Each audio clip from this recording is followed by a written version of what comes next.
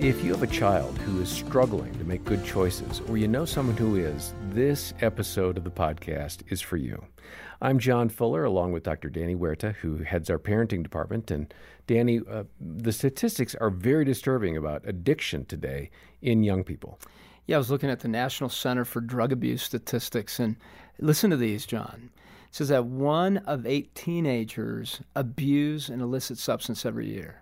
Wow. So 1 in 8. And then almost 12 million of 18 to 25-year-olds struggle with binge drinking. And if you look at the statistics, they go all the way to 8th graders. And 8th graders, 9% of 8th graders are using substances, even alcohol.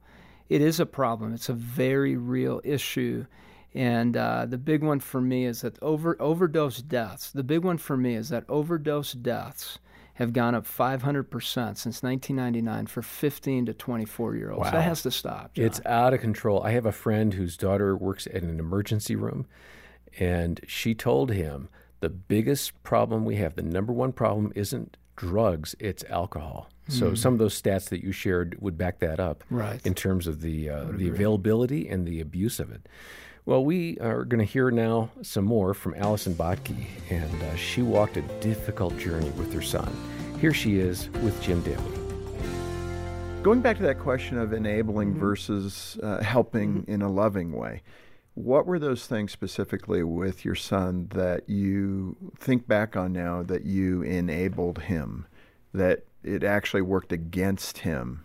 For me, I think it was making excuses for the trouble he was getting into and the... What did that sound like in your head when he got into trouble? What did you say to yourself? Well, we were living in Southern California, Huntington Beach. He was a young kid that got caught up in the punk crowd and the very anarchistic movement. You know, it was all anti-establishment, and he would get thrown out of school. He'd play hooky. I'd make excuses. Well, you know, the teachers don't understand him, or they don't really appreciate his intellect, or I just... Well, these are things that all of us as parents do.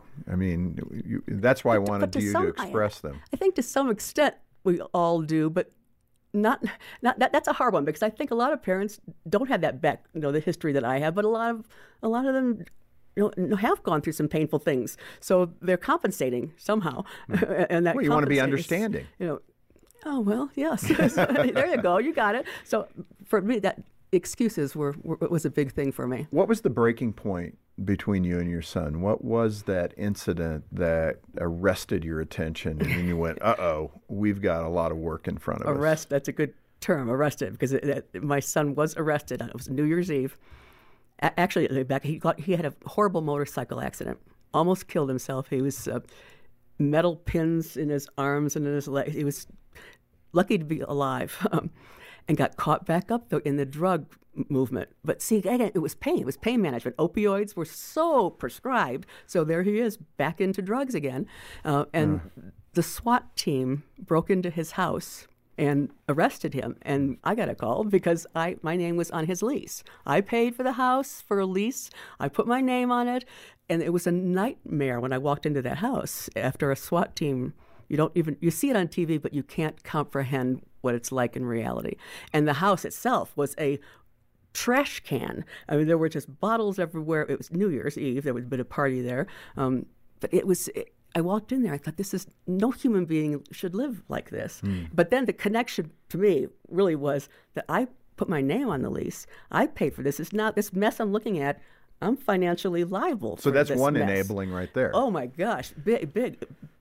And that woke me up in a way that... I don't know that I'd ever really realized before. So I'm standing there at the sink, dumping out liquor into his sink, looking out this window that was broken because that's where they threw the smoke bomb in the window. The whole house smelled acrid, like chemicals from the SWAT teams. It was crazy, and I'm thinking, how does somebody live like this? And that connection was just so hard for me to make, that Chris was back into this lifestyle again. Why couldn't he get off that gerbil wheel? But it wasn't just why couldn't he get off the gerbil wheel, why couldn't I get off of it? Yeah. And I realized at that point I had to stop. I had to completely stop, and that's where my sanity steps came. I had to stop doing what I was doing and figure out why I was doing it. And no more focusing on him. I wasn't going to bail him out either. Well, that was the last time I bailed him out. I think, that's where we're going to come back next time and speak to those things that you learned, the acronym SANITY and what that stands for. And that's really the basis of your book, trying to help parents be better equipped than you were as they begin to face these difficulties with their, I would say, codependent adult children, and what they're getting out of the relationship with mom and dad. So let's do that. At the end here, Allison, without knowing those things, I'm mindful that we have pretty much ripped a Band-Aid off of some parents that are listening, that they have that 20-something child. And perhaps it is a prodigal child. Perhaps it is related to drug abuse or some of those extreme behavioral things that some people get themselves into, particularly in their 20s. And what word would you have for them? It's before you had your moment, your realization that I've got to change direction. God, I need your help. What would you say to that parent that is listening going, wow, okay, I need change? I would say that one word is hope. Never give up hope.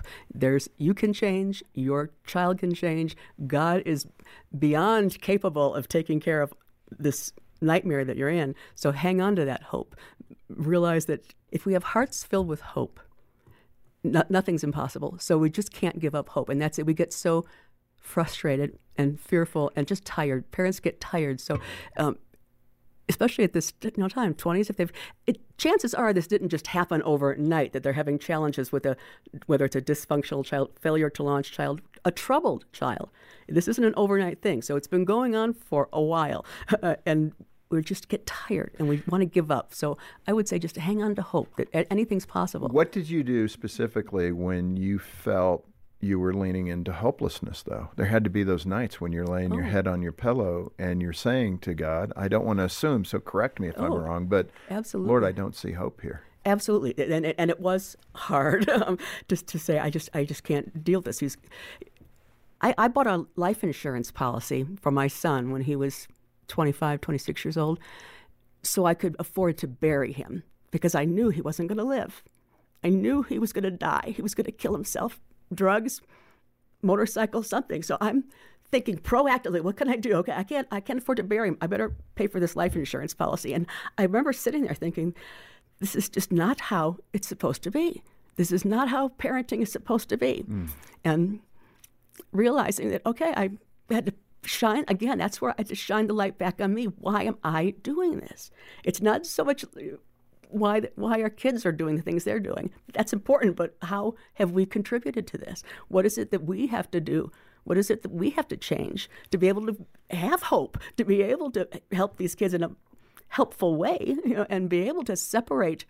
It's a separation because we're just, we're still connected to these kids, and there's got to be that separation. Yeah. No, I so appreciate that, Allison, in your heart. And I see the tears, and, it's still raw. And that's appreciated by the people that are suffering and going through it right now. And I love the idea. Hang on to hope. That's all you've got.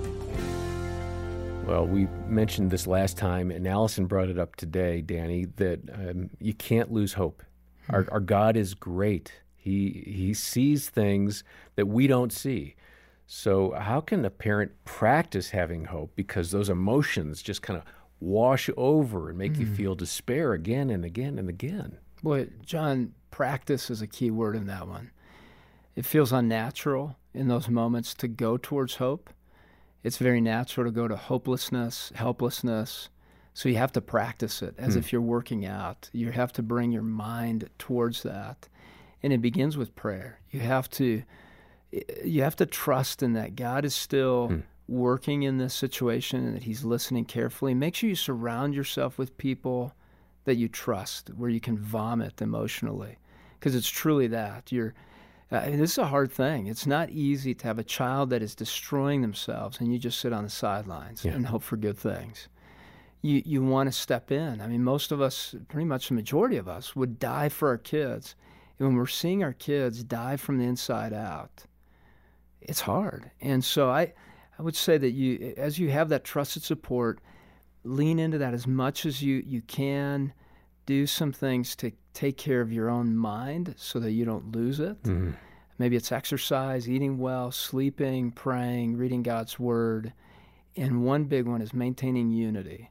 between husband and wife during this time, it can completely destroy a home if we don't watch out. So make sure you're guarding your marriage as you're going through a hard time with your kids. And I know it probably feels to somebody like, that is just too much. I can't do all of that. And you're right, you can't do it alone. So lean into other people, find a counselor, get some outside help, and be vulnerable with the people around you to say, I need something.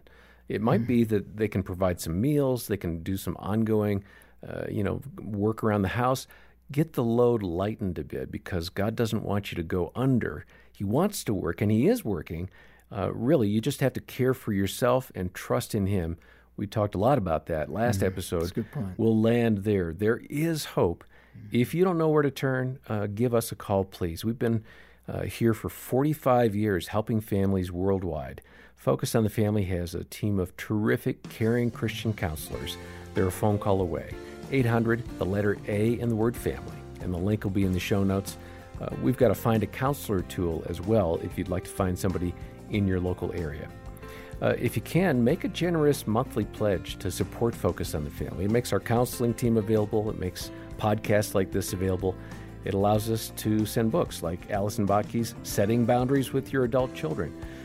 Donate today, and we'll send that book to you as our way of saying thanks for being a part of the support team. And for now, on behalf of Dr. Danny Huerta and the entire team, I'm John Fuller, and thanks for listening to the Focus on the Family Parenting Podcast.